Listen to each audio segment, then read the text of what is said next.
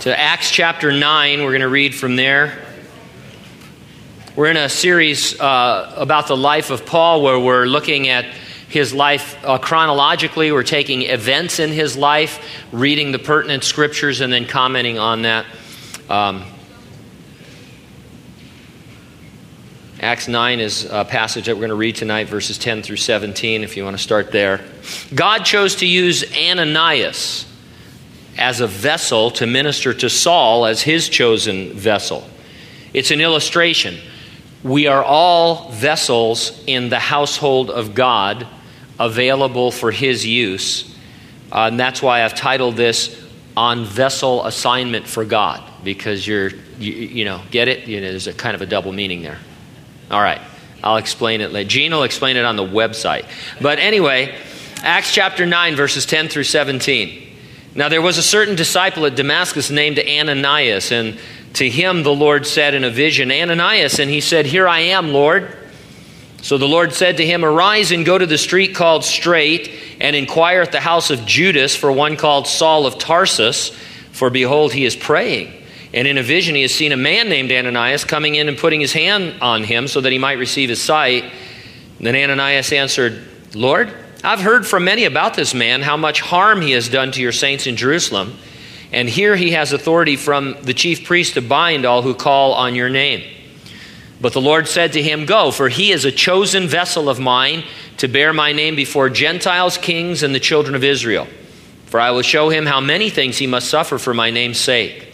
And Ananias went his way and entered the house, and laying his hands on him said, Brother Saul, the Lord Jesus who appeared to you on the road as you came has sent me, that you may receive your sight and be filled with the Holy Spirit. Now over in Acts chapter 22, Acts 22, verses 12 through 16. Then a certain Ananias, a devout man according to the law, having a good testimony with all the Jews who dwelt there, came to me, and he stood and said to me, Brother Saul, receive your sight. And at that same hour I looked up at him. And then he said, The God of our fathers has chosen you, that you should know his will, and see the just one, and hear the voice of his mouth. For you will be his witness to all men of what you have seen and heard. And now why are you waiting? Arise and be baptized, and wash away your sins, calling on the name of the Lord. On his way to persecute Christians in Damascus, Saul met the risen Lord Jesus Christ. The encounter left him temporarily blinded. It was what we're calling a light blindness, because he indicated in the scriptures we saw last week that he wasn't in darkness. It was just a light that he couldn't see through. He was led into the city and taken to the house of Judas on Straight Street. Nothing more is told us about his lodging. It would seem that it was prearranged before his encounter with Jesus. If so, he was lodging with a Jew who was sympathetic to destroying Christianity. So, think about it for a minute. Saul was on his way with letters from the chief priest to destroy Christians, and he had made arrangements ahead of time where he would lodge. And when they brought him into town, he went to that lodging. And so it's a very interesting situation. Yet here was Saul fasting and praying after an encounter with Jesus Christ. Talk about what the kids would say today as awkward. It's very interesting. There he had a vision of Ananias coming. I wonder if he shared that with Judas. These are all speculative things, but do you think he said, hey, by the way, Judas, expect a knock on the door. A Christian by the name of Ananias is coming. Ananias is described, and this I think is to me key. It's really what I got into, a certain disciple. The word certain got my attention. It seems to mean a certain one among some or any that Jesus could have chosen. The idea is that the Lord could have chosen from any number of Damascus disciples. There were many at his disposal. For whatever reason or reasons, Jesus called upon Ananias. Maybe you don't have a distinguished spiritual career. Maybe you have no career highlights. That's not the point. You and I are his certain disciple. Can the Lord call upon you if he so chooses? Are you available to him? Those are the only questions that need to be answered. Not why hasn't he, or when is he going to, or why doesn't he? But could he? Could you be, in a sense, Ananias, just minding your own business in Damascus and then be called upon I think the answer most of you would give is yes, and that's a blessing. The idea here isn't that you have to be someone special, you just have to be available. And there are three things you need to settle in order to be available should the Lord call upon you as his certain disciple for some special assignment. First, you need to have an expectation of the supernatural. The Lord spoke to Ananias in a vision. There was no explanation. Visions were a common occurrence. The supernatural was a common occurrence to the first century church. I think we sometimes miss out on assignments the Lord has for us because we're not really expecting him to call upon us. And we're therefore not developing any sense of hearing his voice or following his leading in our lives. It's natural for us in the West, I think, because of our educational system and many other things, to compartmentalize and to, even if you spend time with the Lord every day in devotions, reading, there's a sense in which I'm done with that now. I've spent time with the Lord. If the Lord wanted to talk to me, he could have done it during my devotions when I was ready to listen. But now I've got these other things to do. And it's not a rude thing. I mean, that's just how we roll, you might say. And yet the Lord is always wanting to keep us in a place where he could break through and speak to us, maybe in a vision, maybe through another person, maybe just something that we see or are meditating upon. We'll miss out on assignments if we're not really expecting him to call upon us in those other times, all the time. And we're therefore not developing any sense of hearing his voice or following his leading in our lives. Now, secondly, Ananias immediately responded with words that a servant would use. He said, "Here I am, Lord." You need to be ready. For lots of reasons, we are sometimes unprepared for an assignment. We're not keeping ourselves sharp and on call. Those of you who have some kind of on-call job or on-call assignment, you're not really working, but you're on call, and there's usually a radius. You can only go this far because you need to be able to respond. You have to be on, able to have a cell phone or whatever it might be because you're on call. And so you can go to the movies if you want while you're on call, but you have to keep your phone on. And if you get called, you need to leave, or in the middle of a dinner or whatever it might be. Jesus gave Ananias a very detailed itinerary. He told Ananias exactly what was going to occur. He doesn't always reveal so much information. Normally, the Lord only gives you the next step of faith. You'll get as much or as little information as you need. Ananias was at first reluctant. Not only was this Saul the Punisher, the Lord went out of his way to say, "This is Saul of Tarsus." And the Christians obviously knew that he was coming. And so he said, "This is Saul," but in all likelihood, the house of Judas wasn't really a safe place for a Christian to visit uninvited, if Judas was in fact a Saul sympathizer. And so this is a very intriguing, if not dangerous, assignment for Ananias. I want you to go pray for Saul in Judas's house. Man, you talk about a lion's den kind of a thing. And so I'm not ready to label Ananias as a doubter or as having unusual fear. It may simply be a request for clarification. It's as if Ananias wanted to know, are you talking about the Saul who had come to wreck the lives of the Christians, that guy at Judas's house? He just wanted to make sure. If it was doubt or fear, then I'm kind of encouraged because the Lord understands our doubts and our fears, and we can discuss them with him. There's no sense that Ananias was going to refuse, but he did want to clarify and talk to the Lord to make sure he was on the right track. When Ananias arrived, his prayer was accompanied by the laying on of hands. Or actually, it says he laid his hand on him. What's that all about? Well, the most simple way I can put it is that in the Old Testament, the high priest would lay hands on the burnt offering. It was symbolic of passing the sins of the people to the animal to be sacrificed. The actual act in itself did not transfer the sins to the animal, but it was the obedience of following the law of God. It was a symbolic act. The priests were associating themselves with the animals to be sacrificed for the sins of the people. In the New Testament, you see examples of laying on of hands, as spiritual gifts were being imparted and as healings were received. But you also see gifts and healings without the laying on of hands. I only mention that because we have to be so careful not to become methodical in our Christianity. We always want to know how to accomplish something, and really what we try to remind ourselves of, and us here when we teach, is that it's the who that's important. You're listening to Jesus, you want to do what the Lord Jesus Christ tells you to do, and we're not seeking a method. There's certain styles of ministry, certain ways different people minister, but we're not looking for a method. There's a lot of crazy methods that people use in healing. There was a guy not too long ago, I think he was down in Florida, who he would hit people or kick them because he felt like the Lord told him, punch that guy in the stomach and then he'll get healed. He didn't last very long. But I've never seen anybody, I'm sure it's been done, but Jesus once healed a blind man by making spit or making mud out of his spit. That doesn't get you a lot of tithes and offerings, if that's your methodology. But people try to come up with a method of doing things.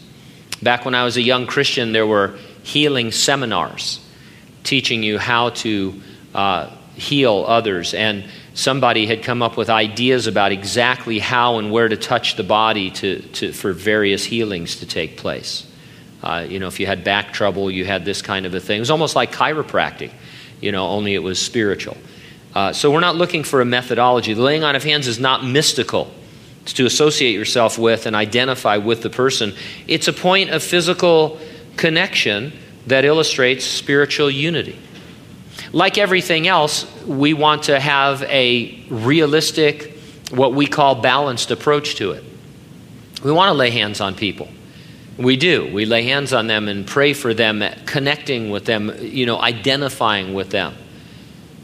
And we don't want to shy away from that and act super conservative or, like we shouldn't do things like that. But we don't want to go crazy with it either. I don't know if any of you do this. I don't want to offend you. If you do, go on, keep doing it if you'd like. But I've seen people before who, they feel like they're kind of a spiritual channel. And so if somebody's if we're praying for Josh, they feel like they need to reach out their hand in this direction. And then for Marvin, over here, as if you're a receptor of some kind of spiritual energy that's coming through. And to me, if you want to do that, that's fine. I'm not against that. But to me, it's a little bit New Age. It's a little bit kind of like I'm channeling the force of God. And as my understanding is, the Holy Spirit is not a force, is he? He's a person. I don't channel people. And so if you want to do that, that's fine. I'm not against that. The ushers aren't going to come and cut off your hands or anything like that. Nobody's going to ask you to stop. But we want to that's the kind of fellowship we are. We want to lay hands on people. We want to, be intimate in that way and identify, but we don't want to go crazy and think that something more is happening. So it's not mystical, but it's very important, and it's not methodological either. Now, did the Lord initially tell Ananias that Saul was also going to be filled with the Holy Spirit? He may have, and the words were not recorded by Luke. He didn't. That wasn't part of what the Lord is recorded as saying. But you understand that what we have in the Bible isn't a word-for-word dialogue all the time of what was said. It's a synopsis. But it's just as likely that Ananias assumed that Saul would be filled with the Spirit. Jesus had told Ananias that Saul would go forth preaching about him to Gentiles and kings and Jews. Every first century believer knew that could only be done by a person filled with the Holy Spirit. It's a point made over and over and over again in Acts. And so I think it was just natural for Ananias to pray for Paul that he would receive the Holy Spirit. Notice this isn't the being filled with the Spirit that comes from filling yourself with the Word of God. There are those super conservative Christians who want to say there is no such thing as a further filling of the Spirit or a baptism with the Holy Spirit. You just get saved and the Holy Spirit indwells you, and then you go on being filled with the Spirit, as Paul says in Ephesians and Colossians, by studying the Word and obeying God. And that's true. You do. There is that sense of being filled with the Spirit. But Saul was a brand new believer. Ananias wasn't telling him, Saul, before you can do anything, you need to, really get into God's Word and memorize the Word and do all of these things. No, he was praying for him to receive immediately the baptism with the Holy Spirit. It was the Holy Spirit coming upon Saul to empower him to serve the Lord. The New Testament pattern that we have in Acts are saved individuals upon whom the Spirit would come and baptize them and anoint them and bless them with power to minister, boldness to share Christ. That brings us to the third thing you need to be available for a special assignment. You need to be baptized with the Holy Spirit. You need to understand that it's the Holy Spirit who is leading you and guiding you and will give you the boldness for the ministry. If you've never been baptized with the Holy Spirit, if you don't believe there is such an experience subsequent to salvation, or if you have been, but now somehow think you can serve the Lord in your own wisdom and strength, you're not going to get too many assignments to serve Him. You're just not. Because the Lord says in the Old Testament, it's not by might nor by power, but by my Spirit, says the Lord. He wants ministry to take place in and through the power of the Holy Spirit as I depend upon Him to strengthen me. Like Ananias, you and I are certain disciples. At any moment, the Lord could choose us for an assignment. We need to be expecting it. We need to keep ourselves ready for it. And we must be familiar with the baptism of the Holy Spirit to accomplish it. Those are really simple things, but they're things that we forget. Next, Saul was baptized. It would seem from the book of Acts that adult believers were water baptized as soon as possible, immediately if possible. Ananias said, hey, basically in the second passage, in the Acts 22 passage, he says, what are you waiting for? Don't just sit there having been healed and been commissioned. Get up, get baptized. Let's get on with this thing. I think it's probably more biblical that people get baptized right away, but since baptism isn't a requirement for salvation, we do have some wiggle room. And so there's I feel kind of a stress there, to tell you the truth, when I think about baptism. That's why, for our part, we're starting to do more baptisms. I don't know if you've noticed that or not. We're starting to do more baptisms, and we're starting to do them as a part of the service rather than just something at the end if you want to stay for. So we're putting a little bit more emphasis on baptism, because the more I read through the New Testament, I see that these guys, the Ananias is the pattern. He says, get up and get baptized and make your public profession of faith in Jesus Christ. I know John Corson up in Applegate, Oregon, they have an outdoor baptismal, and anytime somebody gets saved, they take them out there and they dunk them. And it gets pretty cold in Applegate, Oregon. But they don't care, because that's his philosophy. I don't think we need to go crazy and start filling up the baptismal every Sunday. But I do think we need to ramp up our baptisms for those who need to be baptized. The New Testament frowns upon an unbaptized believer. It's a command that Jesus gave. Is it necessary for salvation? No. If you die without being water baptized, are you going to go to heaven if you're a believer? Yes. But we want to approximate what was going on in the Bible. Now, Saul had been saved but left blind on the road to Damascus. When Ananias prayed for him, it says scales fell from his eyes. And I believe that that's literal. Although he could now see, it's possible he had some permanent damage. When he wrote to the Galatians in a very early letter, he made a remark that indicated he had some sort of ongoing eye trouble. It may have stemmed from these scales, from this event. He may have been so blinded by the light of the glory of God in Jesus Christ that it left permanent damage. If so, every moment of his life, Saul had a reminder of his former spiritual blindness. God told Ananias that Saul was his chosen vessel. The analogy of the vessels is that there is a great house, and in it many kinds of telephones, along with the vessels. Many ringtones to glorify God. Or that could have been somebody's prayer language, I suppose. A few Sundays ago, it was quite a few Sundays ago, but I could hear a beeping and nobody else could hear because it was actually a car that was out on the curb. And it was either my car or Gene's car. One of us had touched our key fob and hit the alarm. And so I'm doing my thing, making fun of it. People, and they're like, "What are you talking about?" You know, and I keep because it was adjacent to my hearing, right in my wheelhouse, you might say. So, but I heard that somebody here flubbed. Chosen vessel, great house, the Church of Jesus Christ. Many different kinds of vessels. Think of your own house. You have glasses and dishes. You have Tupperware and Pyrex. I always like Corningware. Is Corningware still big? Is that an old thing? Or do people still have Corningware, blue and white Corningware? They were unbreakable. Wasn't that the idea? My brothers would, anytime something was labeled unbreakable, my brothers would try to break it. And 9 times out of 10, they would. They used to break a lot of my toys that way. I remember there was a truck one time. It was a radio-controlled truck. It was about this big and yay high, and it had a trailer behind it. And on television, an adult man stood on the trailer to show how unbreakable it was. I guess the one I got was the pre-unbreakable model because they stepped on it and broke it. And back in those days, I had to wait like 4 months to get a replacement by the time you contact the Tonka company or whoever made it by mail and, send them the broken pieces. There was no internet, if you can imagine that. But anyway, it was crazy.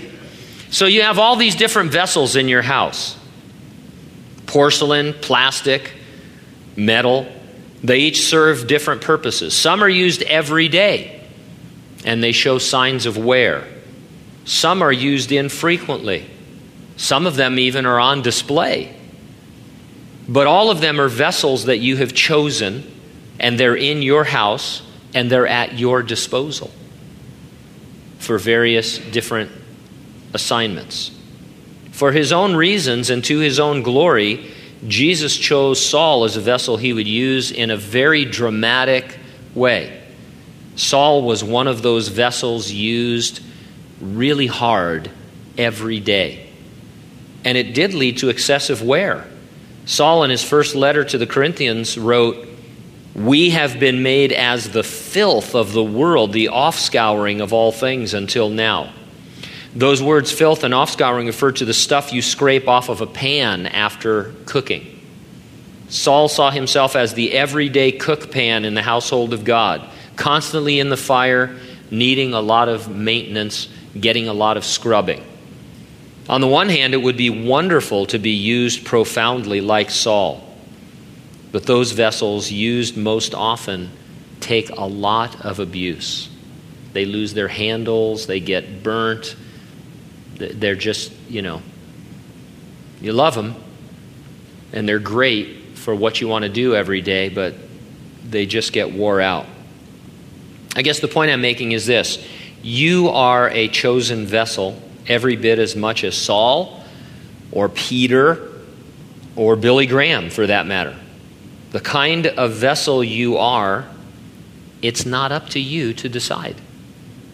You're a vessel in God's great house. Most of the time I feel like Tupperware that's been put in the dishwasher too often. It starts off all shiny and clean. You keep microwaving that stuff and putting it in the dishwasher, pretty soon it gets that scummy look. And you think, should I be using this? Is plastic leaching into my food as I drink my Coke filled with aspartame and, all this other stuff? It's crazy, all this stuff. But you know what I mean? You're a particular vessel in God's house, and it's not up to you to figure out if you're bone china or Pyrex or Tupperware. You're the Lord's in his house at his disposal. You should be expecting to hear from him, keeping yourself ready, filled with the Holy Spirit, baptized with the Spirit, those kinds of things. But your service is always as unto the Lord. And whether you're Tupperware or China, whether you used a lot or a little, you just need to be faithful for what God has chosen for you. Because in the end, when we all face Jesus Christ, he's going to want to say, well done, good and what kind of servant? Faithful. Not productive servant, not potential servant. On the other hand, faithful servant. The service is something he specifies based on where he found you and when he saved you and what condition you live in and those kinds of things. For sure, some people do more than others. I caught myself, almost did air quotes there, but you notice I stopped before I did. More. I might start doing that just for effect. Sunday I'm going to do some air quotes and you guys will crack up and the rest of the church won't know what's going on. Those are called air quotes. You know that? How many of you knew that? That's one of the few things I know. But some of you are going to be used more than others. Just be faithful when God is using you, even in a lesser way. Amen? Amen.